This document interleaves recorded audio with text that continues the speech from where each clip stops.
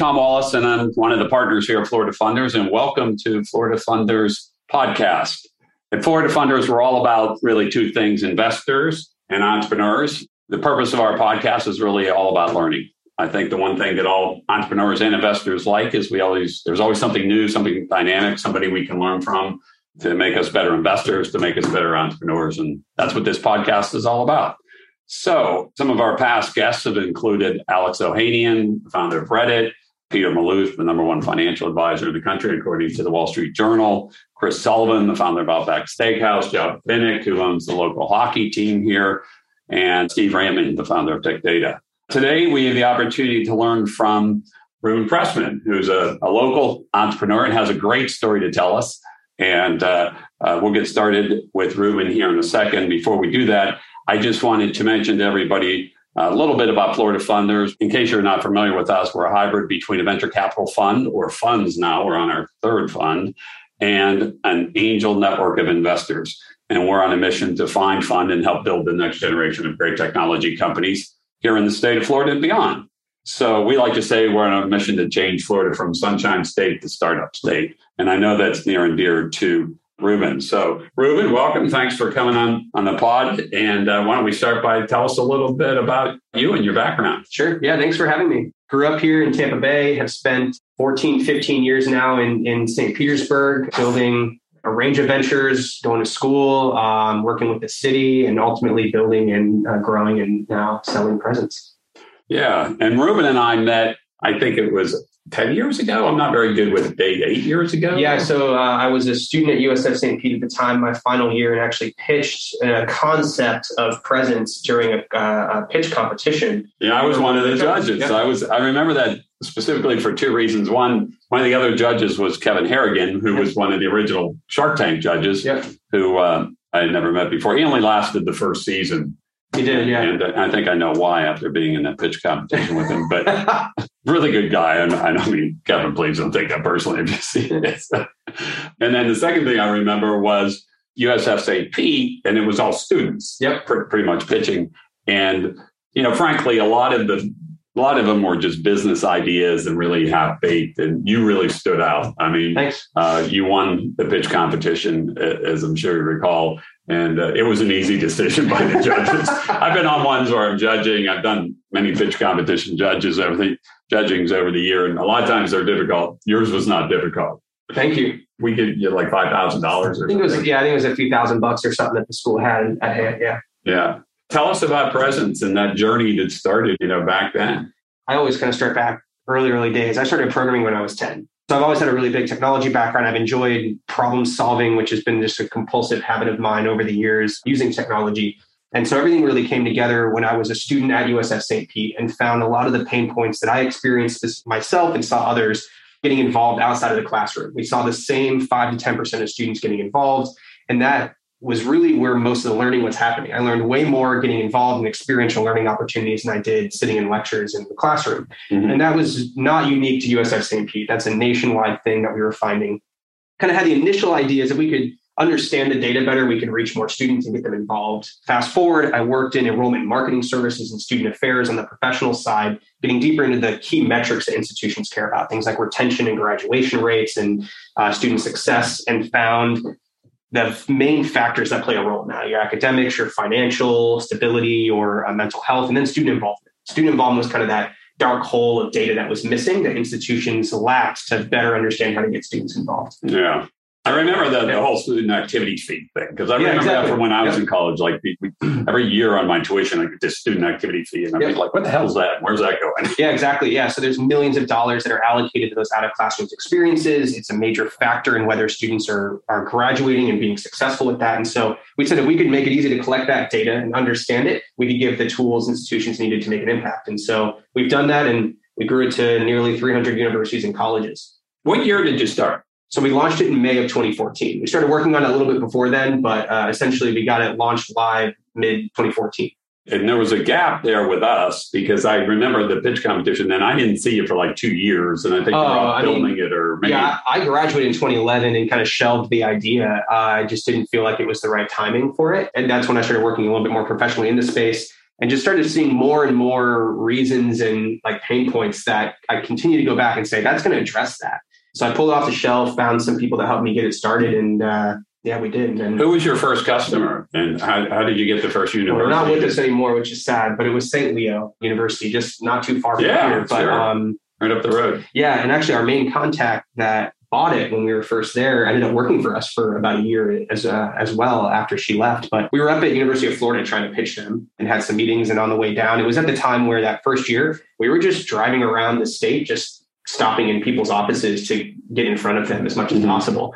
And we would actually dress up like students and wear a backpack and come on campus, be like, oh, I need some help. And they're like, oh, come sit down. And we're like, actually, I got to show you something I made. And so we walked into St. Leo at the end of the day at 4:45 on a Friday. And if anyone's in higher ed, nobody even does anything at 4:45 on a Friday. They're usually gone. They were locking their doors and leaving. And we're like, hey, we really want to show you something. They sat down. They're like, hey, we're actually buying your competitor next week, but we'll take a look at this. They looked at it and they're like, screw that. We're going to buy this. Brought us back the next week to sell it to the larger team. And that was it. I love the tenacity. Yeah. So when I think of selling to universities, I think of, I want to kill myself. Nonprofits are worse, but universities are pretty bad. I mean, these, for those of you who have never done this, and I have done it, they have trouble making decisions. They move really slow. They're bureaucratic, the budget, yada, yada. So how did you get around that? I mean, that had to be a painful process at times. Yeah, I mean, it was definitely like, you talk about hockey stick charts. It was like this, and then all of a sudden, like once you get past that kind of critical point, it gets a whole lot easier. Nobody in higher ed wants to be a first mover. And luckily, St. Leo prides themselves on kind of being on the edge. And so that was, I think, why they joined on. But yeah. Yeah, one of the things about St. Leo, sorry to interrupt you, that I remember is they were one of the first colleges in the country to really embrace online learning. Sure. And actually, I think their online learning students and revenues fairly quickly exceeded what they were doing because it's a pretty small university up there in yeah, it's a fairly modest campus, but they have, I think, about 20 centers around the country. And so I think that distribution allowed them to be really successful with that. But yeah, I mean, so IT is very difficult, especially when you're looked at as just a couple kids right out of college trying to store sensitive data about students. So that was definitely a bottleneck. And then unique to us, higher ed is absolutely difficult to sell to, and for good reason, I think. But we were selling to student affairs, and we were often selling to a space on the institution that didn't have software for what we were doing. And this may have been their first time purchasing software at a university. So you weren't replacing an existing solution. You were really coming in with a new solution. So we were coming in with a kind of rethought solution to that space. Some institutions had kind of management tools. We came and said, we have a data and engagement tool. We do that stuff, but here's what we have. Even now, only 20%, 25% of institutions in the country use a software like ours or similar in that space. So not only was higher ed tough to sell to, but our champions may have never bought software at the institution in the first place. So was there a tipping point where one day or one customer you landed, you said, we really got something here and this can really scale and grow? And I mean, yeah, there's been a few times. I mean, kind of building companies, right? When St. Leo bought, we're like, okay, it's working. Someone's interested in this. They're going to. Usually when I got the first customer, it was like, oh shit, now I got to deliver. Yeah, I mean, so we were good. We had already kind of got to a really solid MVP. Like we knew it was working. We had beta tested it with other institutions, and St. Leo was just the first one to commit. And so it was that initial validation that I think they paid us $3,000 the first year, right? And I mean, now it's like our average is 20 something, right? So that was definitely the first trigger or kind of like inflection point. And then we closed, I think, 14 schools our first year. And so like once we passed 10 or so, it started getting a little easier. Like IT was like, oh, okay, you have some people that have looked at this. Yeah. Like, yeah, everyone else has already vetted it. You don't need to do that. And that was a good inflection. And once we hit, I think, 2030, we started to feel like, all right. And I think that's around when we went to go raise our next round of funding and everything as well, as we felt like we had a really stable ground, bought in customers that were referring people and starting that engine. Yeah, let's talk a little bit about the fundraising, because Sure. I think other founders always struggle with that. It's always a challenge for Sure. startups. How did you go about fundraising, and tell us a little bit about that?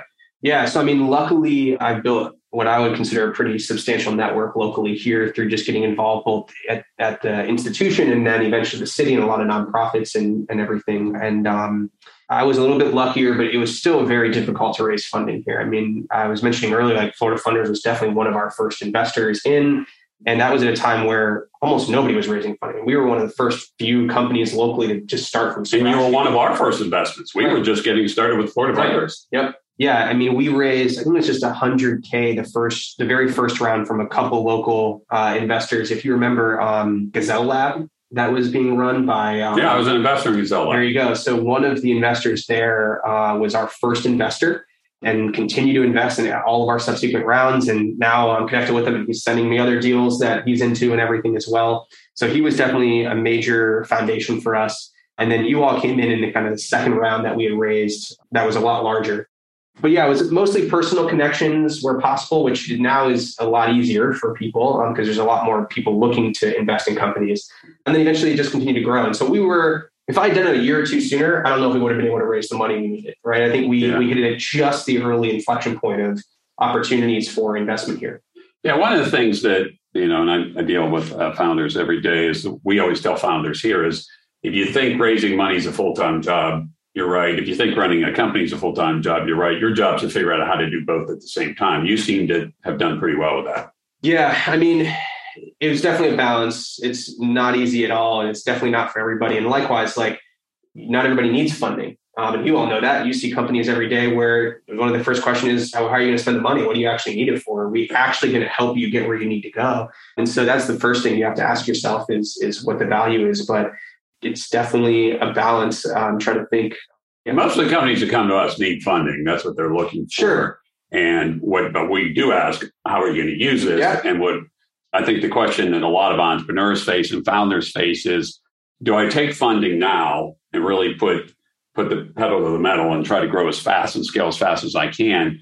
Or do I go slower and wait to take the money so I build more and my dilution's less? And so that's kind of a conundrum that a lot of founders face. Yep. I think the other thing is there's a lot of people out there that say they invest in companies and they'll waste your time when you're fundraising. Obviously, Florida Funders isn't one of those. And so being able to distinguish where to spend your time and who to work with, I think is absolutely key. I mean, you could take 50 meetings and one be with an actual qualified investor that's going to make sense for you. And that's where you start to lose track of being able to run the business and balance that. Yeah.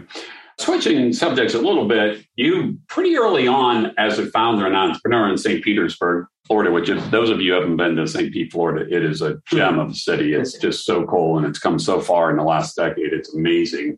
But you pretty early on got involved in the tech community and building the tech community in St. Pete. I believe you're the entrepreneur in residence or were for the city of St. Pete. Tell us about that. Yeah. So, where did you find time to do that while you're building a business too? Yeah, totally. Yeah. So I grew up in the local Tampa Bay area. So I felt like all the opportunities I've had come from the people in the area and everything that's here. And so I've always been someone that likes to be involved and help others and be there. I mean, that comes back to that problem solving habit I have. And so a lot of the struggles that I went through building my company, I was very focused on wanting to not have those persist for the next people that were coming along and other friends and colleagues that were doing the same thing I was at the time. And so, I built a lot of networking connections with that. I mean, Tampa Bay Wave was just getting started as well. So I was involved with them. And eventually a lot of the work I was doing was recognized by the city. And so the entrepreneur in residence was more of a formality that kind of covered a few areas that I was doing with the city. I mean, I would travel with them to conferences and other startup communities to recruit companies to move to St. Pete to help grow that space that way, not just organically. And then I also used the network I had of founders and entrepreneurs and the channels that I built around that to provide more advocacy for them, what the city can help them do, and everything from real estate to attracting investors to marketing the area and all of that. And so, St. Pete's just so bought into that community, and it's been awesome to build a company there and also be involved in helping others do that. Yeah, and the innovation center that they're building in downtown St. Pete is going to be incredible that Tanya Elmore runs. And I was looking at plans for that recently. That's going to be 40,000 square feet. Yeah. Really. It's just going to be such a significant anchor and kind of center point to all of that space. I think I have mixed feelings about it, right? Because the reality is companies are going to be successful no matter what. Good founders are going to build great companies and the community is already there. This is a building, but it really is going to center and anchor that space to provide a little bit more of a home to it. So along your journey, you learned a lot of lessons. Mm-hmm. Our listeners, a lot of them are founders and they like to hear your lessons learned. What are the big couple, one or two takeaways that you would pass on to other founders as to advice you would give them or advice you would give to Ruben Pressman 8 years ago or 9 years ago, whenever you were starting this thing? Yeah, I think it's really hard to keep sight of why you got started in the first place and what you're doing this for and who you're doing it with. And I think those are the most important parts of it. Like, you have to keep that passion. You have to keep that drive. You have to care about the people that are doing it with you. When you're just, solving problems all day and dealing with big things and driving that, and as you add team and you're getting further and further away from the ground, it's very easy to lose sight of that.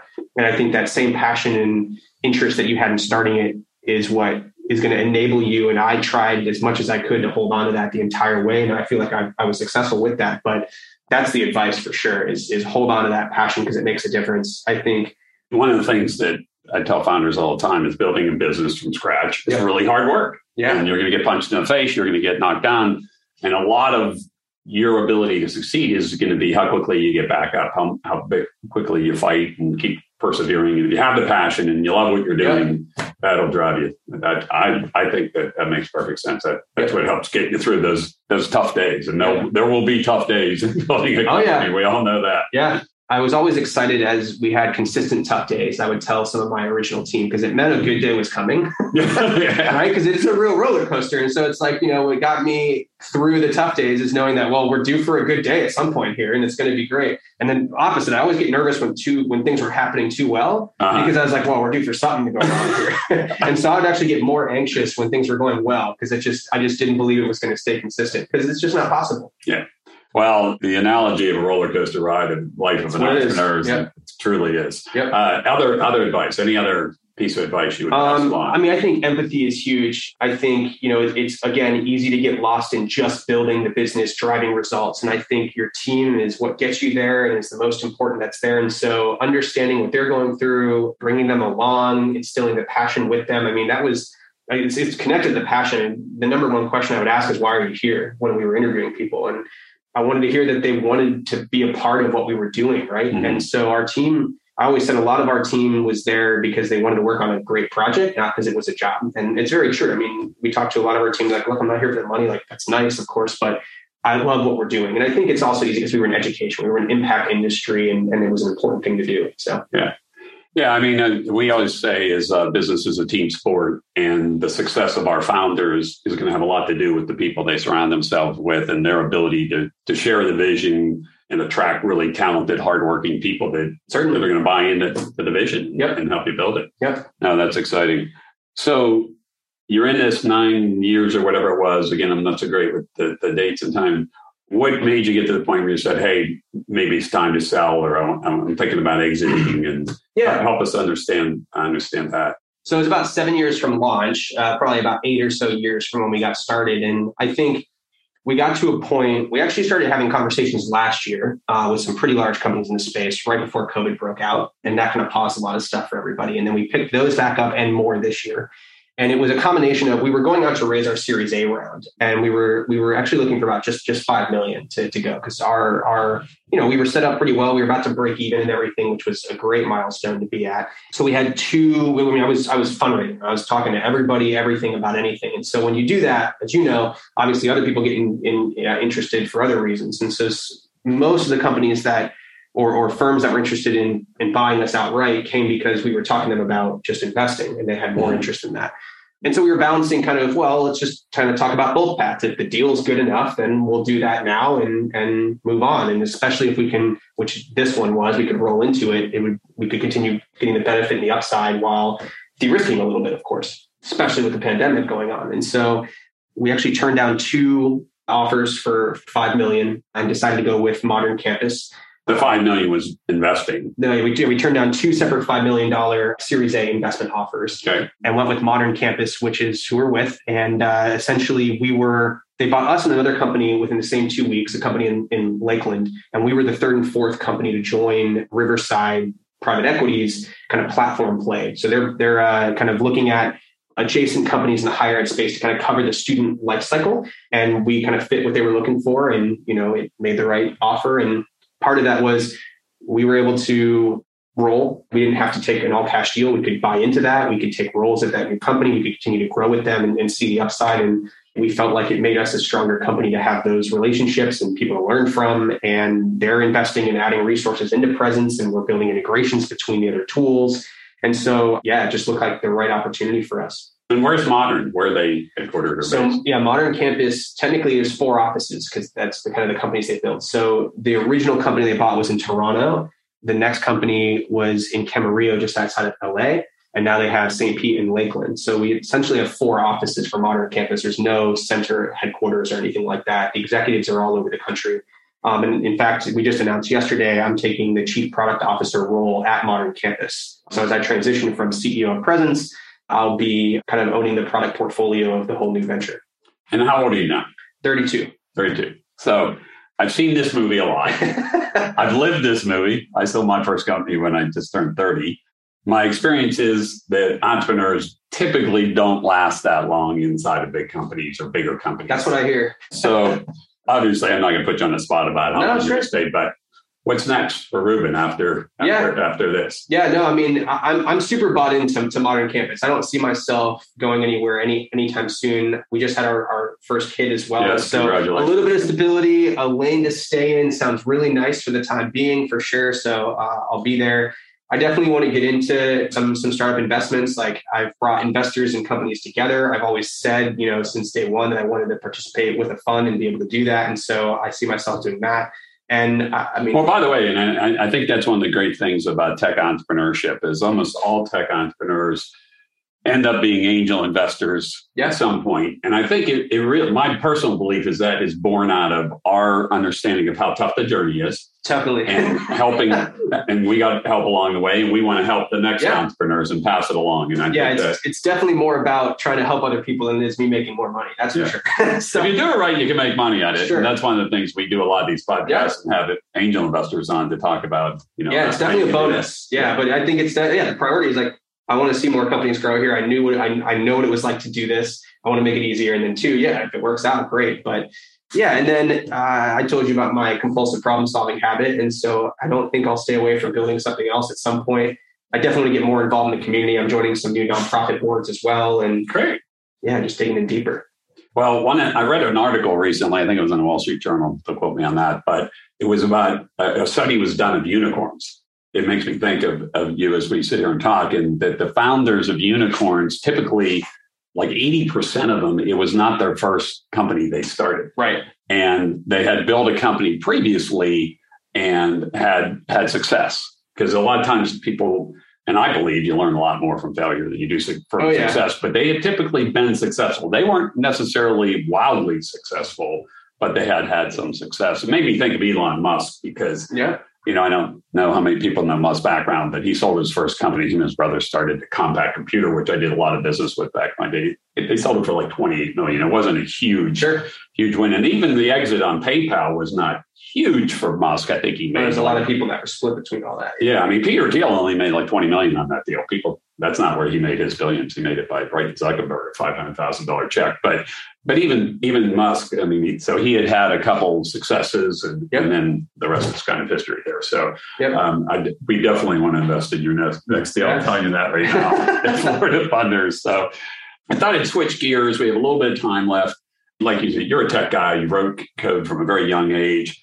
We're at this cusp of all these new technologies coming on stream, from blockchain to augmented virtual reality to artificial intelligence, 5G, quantum computing, autonomous vehicles. I mean, what do you see as you look out, and where do you see the opportunities for both founders and investors? We're kind of in this unprecedented space of all these technologies hitting us at once. I'd be interested in your perspective on that. Yeah, I feel like I take kind of a 90-degree perspective on it. I don't necessarily ever look at those unless you're building one of those technologies or creating a new type of technology. I don't look at that being a foundation that actually solves the problem. I think you still have to have a steady solution and you can apply one of those technologies. I don't think the fact that we have new technologies makes a difference in how things are done, right? Like, 20 years ago, those technologies that were there were looked at the same way they are now. And that's not what made or break companies being successful. It's still having a clear problem,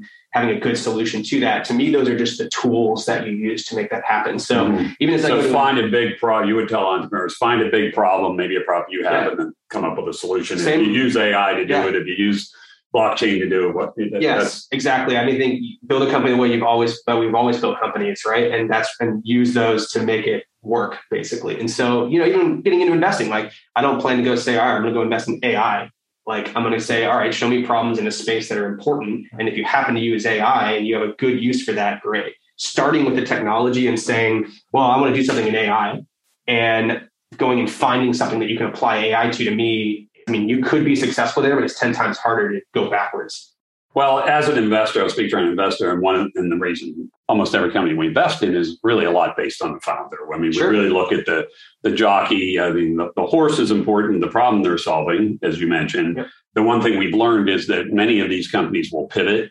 And so the problem they start out solving might not necessarily be the problem they end up solving. So we really, especially the earlier we invest in, if it's a pre-revenue deal or really early, we're really looking at the founder. Yep. And I will say that, thinking back on the pitch competition and meeting you for the first time, the one thing that struck me was that you had the tenacity, the drive, the chutzpah, whatever you want to call it, the perseverance to be successful. I'd like to call it the Rudy factor. If you know the movie Rudy, I look for Rudy's, people that are just, failure's not an option. They're going to figure it out. They're going to be successful, hell or high water. So I saw that in you. I still see that in you. Congratulations on your exit. Congratulations on the birth of your new child.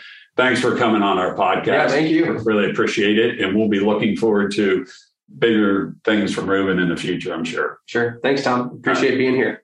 And wrapping up, if any of you want to touch base with Ruben and reach out to him, how would they do that? LinkedIn's probably the best spot to do that. It keeps it organized for me. Okay. Reach out to Ruben on LinkedIn. And if you're interested in learning more about Florida Funders, you can go to floridafunders.com, which is our portal, and pretty much everything we do is out there. All the companies that we're putting up for investment, we put on our portal. And if you want to reach me, I'm Tom at floridafunders.com. Thank you so much for joining us, and thanks for listening.